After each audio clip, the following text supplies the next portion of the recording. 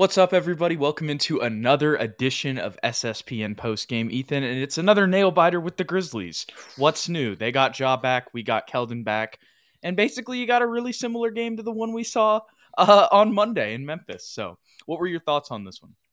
Yeah, really the only difference was we had a solid first quarter and then they completely outplayed us in that second quarter. It was 44-25 in that second Mm-hmm. quarter. But other than that, you're right. We were competitive the whole way. We got behind, but we stayed within about 10 points pretty much the entire game. Did everything that we could, all the little things to stay within that 10-point margin. And at the end, we made it a game again, got it down to a 3-point game, couldn't capitalize, and the Grizzlies ended up winning by 6. So it's the same scenario that we've been dealing with pretty much all year, where we're playing competitive ball games, but we just other teams are better than us at this point. They have more Yep. talent and they have more cohesion and chemistry. Mm-hmm. Um, it doesn't help that Keldon went 1 for 7 from three. I know he had 24 points. We were talking about how he was able to get to the free throw line, 11 for 12. It's funny, Jude. You mentioned he's kind of playing similarly to how he played when he was a rookie and a sophomore, kind of just barreling to the rim, In getting games where getting. he's not shooting well, right? I kind of want him to do that even when he's shooting well, because if he does that I and agree. he shoots 4 for 7, 3 for 7, we have a completely different game on our hands, and we say Keldon was the MVP of the night. So I hope he continues to do this approach, and his shot just kind of he finds itself.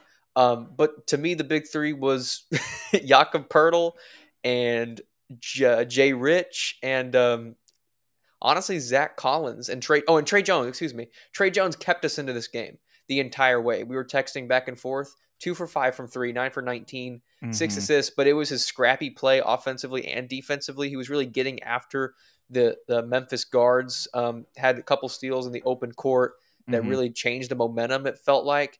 And when it felt like we were on our heels and Memphis was really starting to get um, that momentum going, Trey Jones did something to turn it around in our advantage. So shout out to Trey. He continues to impress in Devin's absence, both as a scorer and as a facilitator and just as a leader on both sides of the court.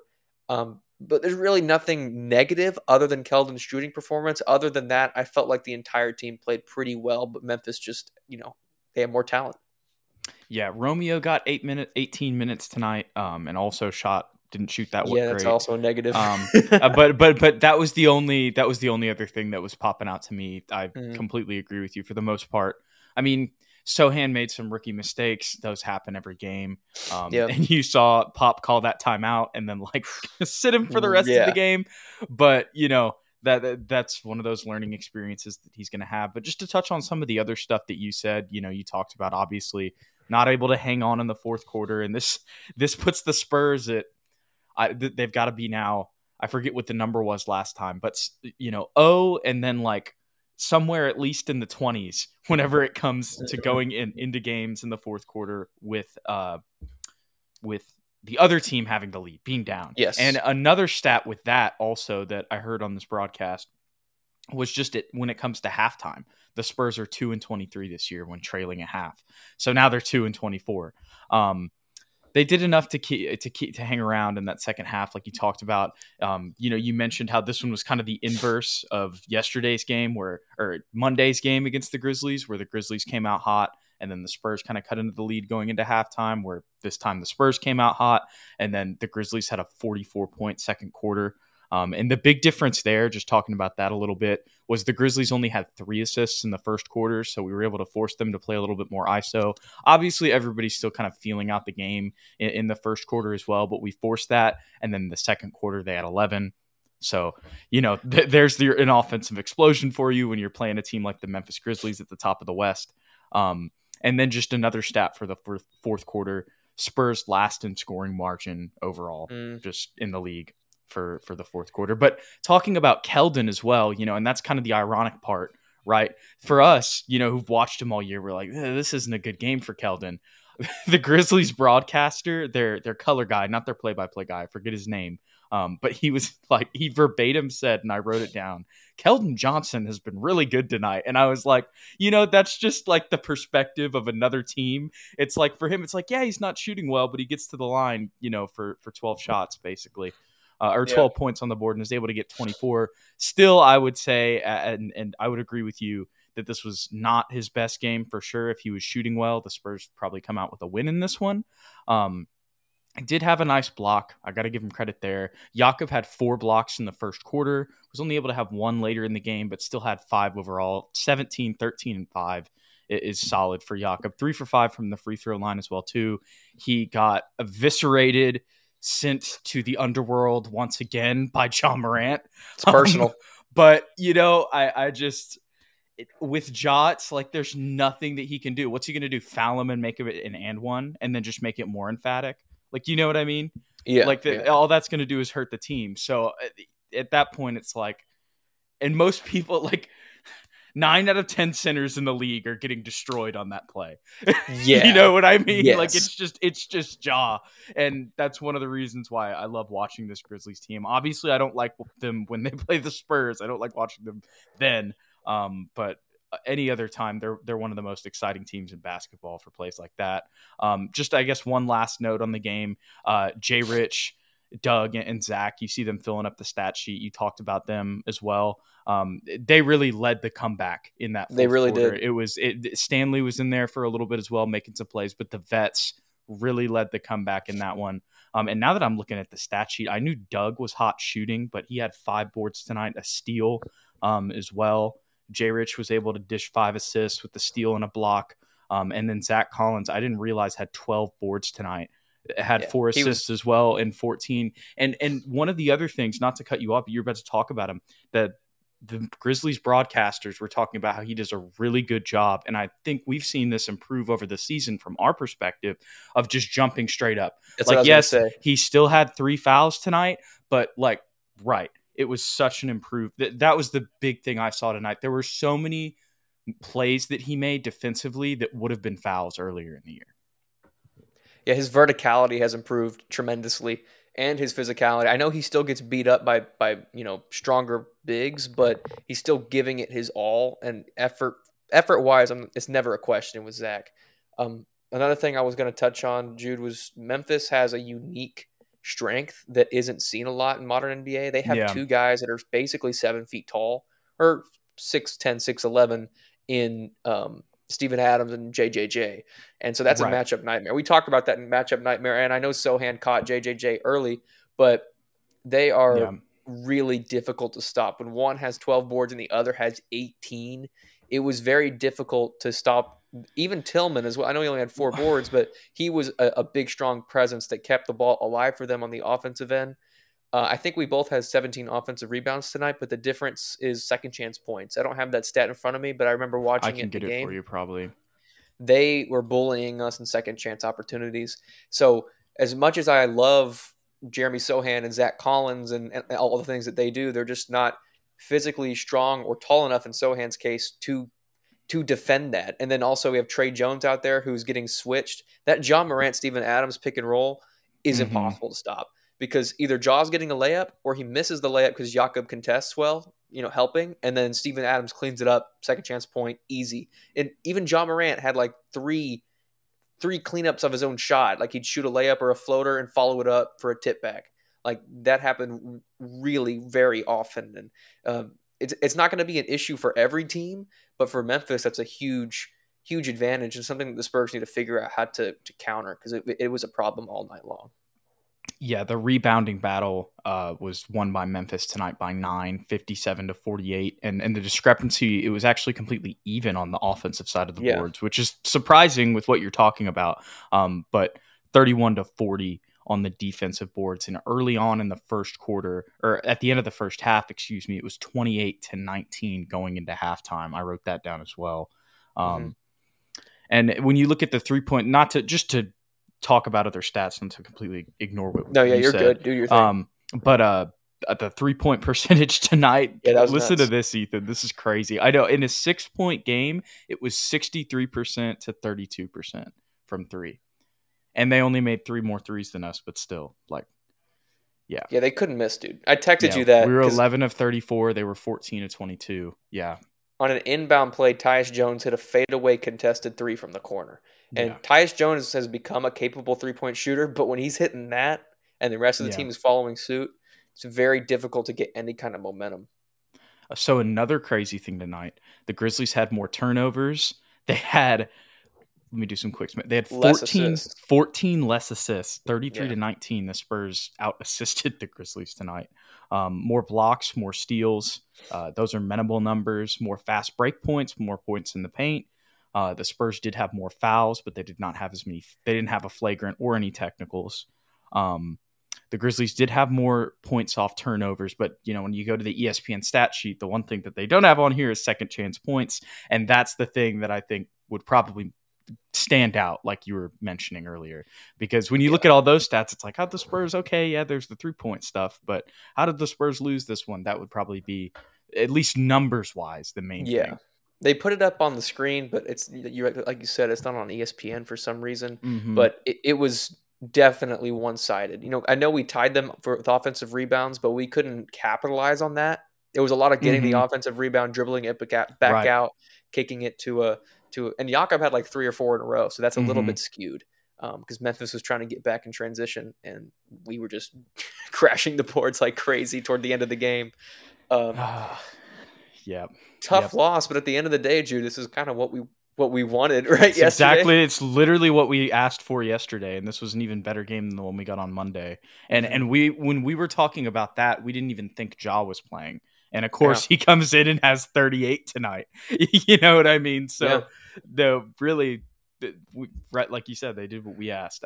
But I wrote a lot more down in the first half. I don't know why. I watched, like, it wasn't like I wasn't paying attention as much in the second half. I just didn't take away as much. And obviously some of these plays that I'm about to mention, like I'm about to mention some good Sochan plays. These were very early in the game, and as the game went on, it got tougher for him. But I like him coming to the challenge and trying to, make a little statement to start the game against JJJ.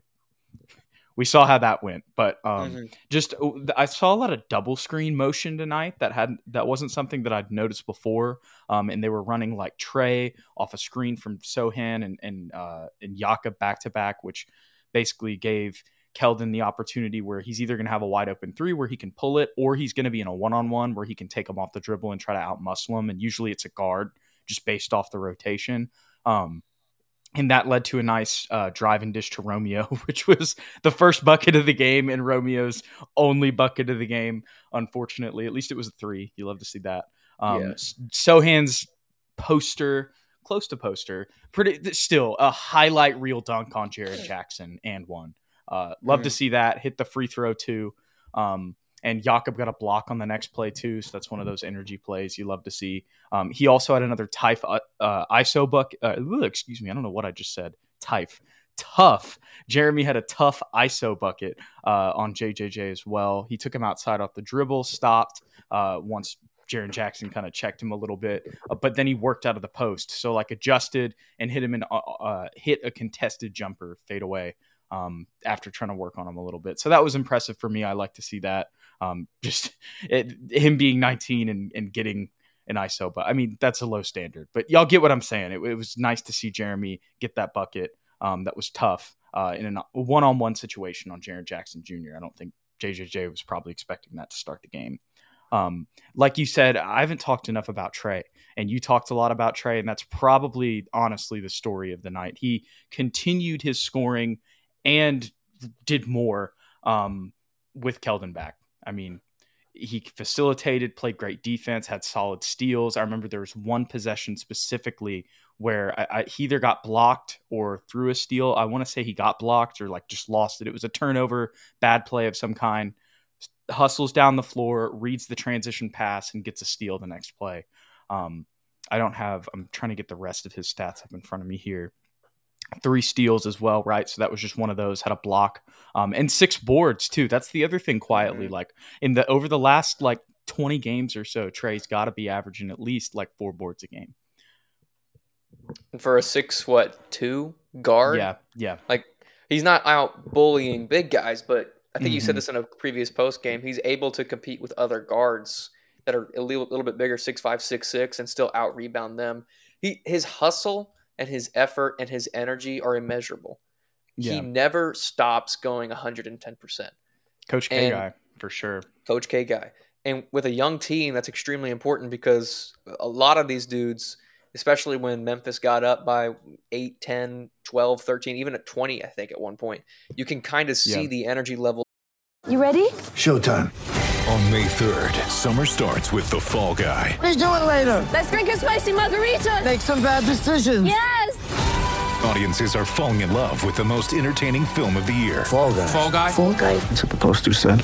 See Ryan Gosling and Emily Blunt in the movie critics say exists to make you happy. Trying to make it out? Nope. Because I don't either. It's not what I'm into right now. What are you into? Talking. Yeah. The Fall Guy. Only in theaters May 3rd. Rated PG-13. Dip down. I think there was a point in the second quarter when our second unit was in. It really felt like we They had were a 44.1. Yeah, we were dragging our feet along, and it felt like, okay, Memphis is about to run away with this game. And then Tre Jones comes in, and in the most important moments makes the most important plays that swing the momentum in our direction. Then we're able to dwindle it down to 15, to 10, single digits, keep it around there until the fourth quarter when we got it down to 3. And without him, none of that happens. He's been the catalyst, in my opinion, all year long. Devin's our best player. Keldon probably our second best player. But without Tre Jones on this team, we don't have 13 that's wins. A very good point. And that's not a big win number, but it's definitely going to be like 5 or 6 without Tre Jones on the roster. Yeah, he's been the glue the entire year. Remember when he went out? That was a part of that run where it was just like it was hard to watch games because like the defensive stuff he does for the perimeter. Like obviously we talk about Jakob, but really as the season has progressed, it would be a bigger defensive drop off with Tre going out because we've seen over this little stretch where Jakob was out, and Zach's improvement obviously has a lot to do with this, and the emergence of Charles Bassey as well. But you know that's less of a. There's almost less of an impact there now. You see less of an impact on the floor immediately with just the way we operate with Tre coming out in comparison to Jakob, which probably would have been something that we would have been like, that's a little bit of a stretch if you would have told us that in like September, you know. Yeah, I don't want to continue to harp on this fact, Jude, but I called Tre Jones being a stud when we drafted him that first summer league. He has continued to improve. They got to run the tape. To impress. Yeah, look back at my Twitter. It's up there. I retweeted it like last season when he had a good game, and so I might retweet it again now that he had 22, 6, and 6. But he's one of the guys, Jude, that as we continue to rebuild, and we're going to be drafting in the lottery, probably definitely this season, probably next season as well. I want to keep him long term. I know he's a second round pick. We don't often keep second round picks long term, but I'd like to keep him on the team for as long as humanly possible because he's such a quality point guard. And right now he's starting. Maybe we draft a guy like Scoot Henderson, who's supposed like a future all-star. Sure, we give him the nod, but as a backup point guard coming off the bench, he, to me, is perfect, especially in this system. Yeah, I think really all it has to do with is how that draft goes. Another reason to root for Wembanyama. Yeah, true. The Tre Jones Wembanyama pick and roll would be nasty. Yeah, but unfortunately, there's just so many point guards like in that top 5 area, which probably they would if it came down to, you know, we've talked about this before. They would probably roll with Blake Wesley and an Amon Thompson or a Scoot Henderson. And I have no problem with that. Right. And I don't either, but I get exactly what you're saying. There was a tweet that I saw today. Now I got to pull this up. I got to go find it. Talking, just basically justifying what you were talking about. Now that we're here in 2023, we can easily say that Tre Jones is a steal. In his draft, and I can't. I'm trying to find the tweet right now, but basically, when you look at like the guards that were drafted in that draft, he ranks like second in steals, like 4th in points, like you know what I mean, like just most of the numbers, like all of the statistical categories for people in his draft, he's like top 5 for the guards in the 2020 draft, I believe. And so. Can't find that right now, but that's basically what the gist of the tweet was. So he's definitely proven to be but he was a Duke guy. He was kind of similar to Keldon in the way that he fell. Because think about it, he was only 3 picks apart from Keldon, but he was one of those guys. There was nothing wrong. Everybody loved him. Maybe he didn't have the greatest jumper coming out of college, but other than that, it was like, this dude is probably going to be a solid NBA player. Coach K doesn't just start anybody at point guard. And like before that, you had Tyus. And even though these guys aren't like world beaters, they're dudes who are like, have been a part of championship teams or contending teams in the NBA. Quinn Cook, obviously Kyrie. You could go down the list of Duke point guards, and when you think of it in that perspective, it's surprising he fell. But I mean, that's the same thing you're going to say about Keldon, and that's just the way the NBA works. So you're glad you got both of those guys and others as well. Yeah. The Spurs are really good at finding those late round picks and making them something. We got really lucky. Unless they're Quindary Weatherspoon. Well, we don't speak about Quindary. There's only one Q on this podcast, and it's me. Anyway, we got really lucky with Tre Jones drafting him because he was our third string point guard, and people were like, we should bring in another point guard in free agency. Like we traded DeJounte.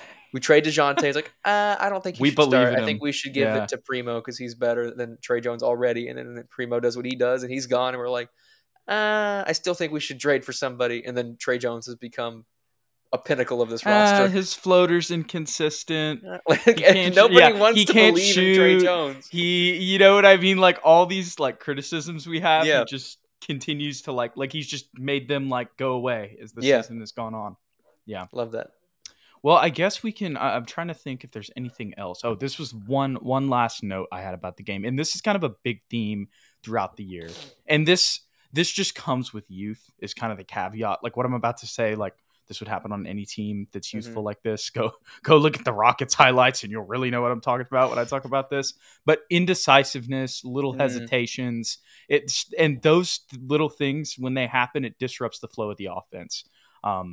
There's sometimes even on like dribble drives, I want to say I saw Keldon hesitate a little bit today, maybe even Trey in some instances. Obviously, we're talking about how solid those guys are playing also. But whenever that happens, it's just like the whole play. When you're playing against a team like the Grizzlies, like you got to be going 100, 110, like all the time. Yeah. Maybe not. It's a little bit of an exaggeration, but like you got to be going hard, basically playing cut. Like regardless of if you make a mistake, you can't think about what you're doing while you're doing it, or they're just going to take advantage of you. Whether that's on offense or defense, like you just got to go. And that's what's happening like in those little situations. And to be honest, that's probably what should be happening for 22-year-old Tre Jones and Keldon Johnson, or 23 they might be now. But the point is those guys, like, that's not going to happen forever. That's just where they're at right now. And whenever those happen, it, like I said, it disrupts the flow of everything, allows them to take advantage. And there's another point that I was going to make off of that, but I can't remember, Ethan. I got a point. I got a point off of what you just said. It's like, it's sort of proof. I don't know the stats on this, but a perfect example of what you're saying is one of our most effective lineups as far as offensive cohesion and moving without the ball and passing with effectiveness and not hesitating is when we have Jay Rich, Doug McDermott, Zach Collins on the floor. Stanley Johnson too. Stanley Johnson. Those are veterans, like big, not big names. Like we'd rather it be Keldon Johnson, Jeremy Sohan, Devin Vassell, whoever, but they're able to execute at a higher level because they've been at this. They have more reps. They've been in the league for a longer time. They're just not as explosive and not quite as talented, perhaps. But once our starters and our other young players find that mindset and they get to that comfort level, I agree with what you're saying. We'll look a lot better. But that hesitancy, it really derails our offense because we're based on, not being able to react to what we're doing because we're doing it so quickly. Right. And and they just don't want to make a mistake. That's kind of the other point that I was getting to. It's like they're thinking like, oh, should I do this or should I do this? It's like, just do one or the other. You're going to have a better chance at making it regardless. But that's something, once again, young players are going to have to learn. Like every young player has to learn that, especially in this situation where you have such a young team. But yeah, just talking about some other Spurs news that we saw today. Blake Wesley, you sent me a tweet. Pop basically said he's going to be in the G League a little bit longer. Was basically he was there tonight, but right. And I guess what that makes me wonder is, I don't know, I know obviously Devin's injury plays into this, but I don't know. I don't know if we're gonna trade Jay Rich and Doug. I wouldn't be surprised. I know we've been saying that the whole time. Those are the most likely candidates, but like I said, they're getting more minutes because of the Devin Vassell injury. But are they really though? Because I mean, I don't think we play Romeo over either of them. I think he kind of got benched tonight too. So we would probably just plug Devin back into that starting lineup. Their demeanor, like, it's different than it was when they were sitting, and it might just be because they're playing. The more I'm thinking about this, maybe it's not. This is just my feeling from sitting across the TV, which doesn't really have much substantiation, but I don't know.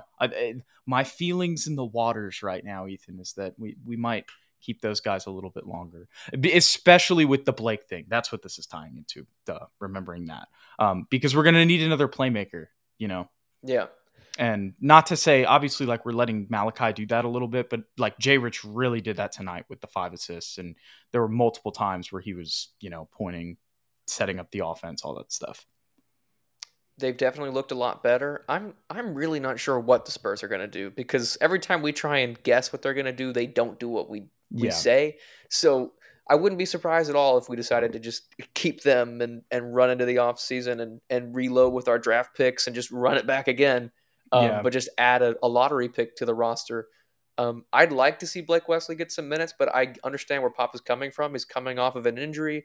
He's a young point guard. I'm sure he's making some mistakes. He is making some mistakes in Austin. So let him get reps there. Let him try and get more comfortable. And he said that the only reason he's being brought up, on top of the Devin injury, of course, just for depth, is so he can be around the guys, kind of feel a part of the team, get used to the atmosphere. And all that's great. I have no problem with that. Either way, we're going to lose. So yeah, if we trade them, I'm sure he'll get more playing time. But for now, Pop, he's going to give it to Jay Rich and Doug and Romeo.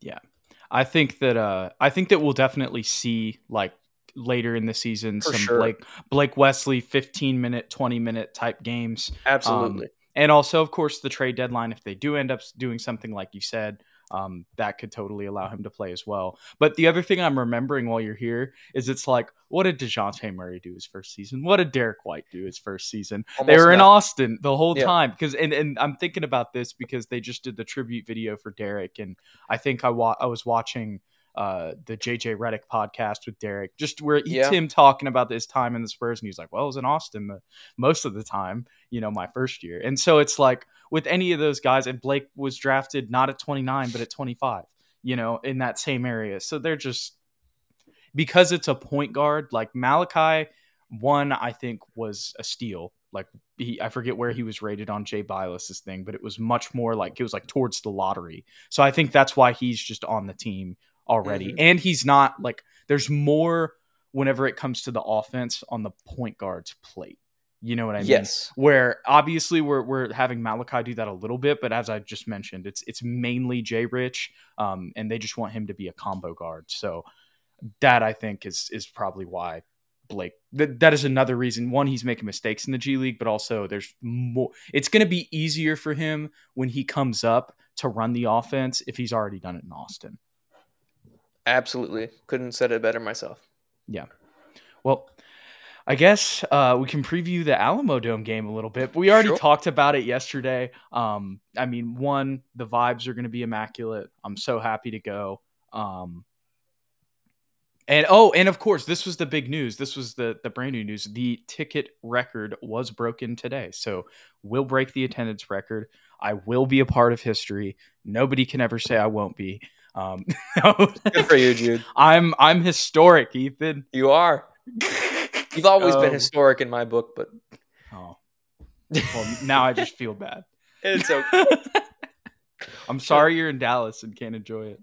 Yeah, it's all right. I'll enjoy it just fine on the television. I'll probably have a better seat than you, Jude. No offense. For my tickets, you definitely will. But the other thing is about, I'm going to just be watching. I might be watching it on a TV too. Yeah, pretty much. So how about that? That's pretty cool. I'll give you that. You'll get a free shirt out of it. It'll be a great time, No. I'm sure. Okay, so about the event that we're going to though, it was like there were supposed to be like 150 people that were able to join, and only like 40 people did. And so that means it's standing room only. So that means there's going to be more space for us to see. If that makes sense. Yeah, because there's less that'd be people fun. that signed up, and there's like a designated area. So That'd be a fun time. Anyway. It'd be a fun time. hopefully the Road Warrior curse will prevail in San Antonio, because that's about their only hope for them winning that game. Well, the fans will certainly be a contributing factor in the Warriors' potential demise if they decide to be the Road Warriors, like you're saying. Yeah. We'll see. We'll see. 63,000. It would just be all for San Antonio, and it would be a great win. Don't you think? Yes, I think so. Ethan? The lucky number 14. It's twice a 7. So It's the game's on Friday the 13th. I was hoping it'd be on Friday the 14th so we could get our 14th win on the 14th. But well, crazy things happen on Friday the 13th. So that's the perfect time for the Spurs to upset the Warriors. We appreciate y'all. Thanks for hanging out for SSPN postgame. I realized I kind of just cut you off there a little bit. No, you're good. Do your final thing. thoughts before we leave? Okay, we're good. We're going to keep rolling. We appreciate y'all. We'll catch y'all in the next one. We hope y'all have a great time at the Alamo Dome, or watching at the Alamo Dome. I'm sure some of you are probably going with how many people are going. But if you aren't, I'm sure you'll be enjoying it. It's going to be a great game. Should be a great environment. We're finally on ESPN. Hopefully you get to watch it too, and you don't have to do a bunch of internet streams like your boy here. Go Spurs, go, and we'll catch y'all later.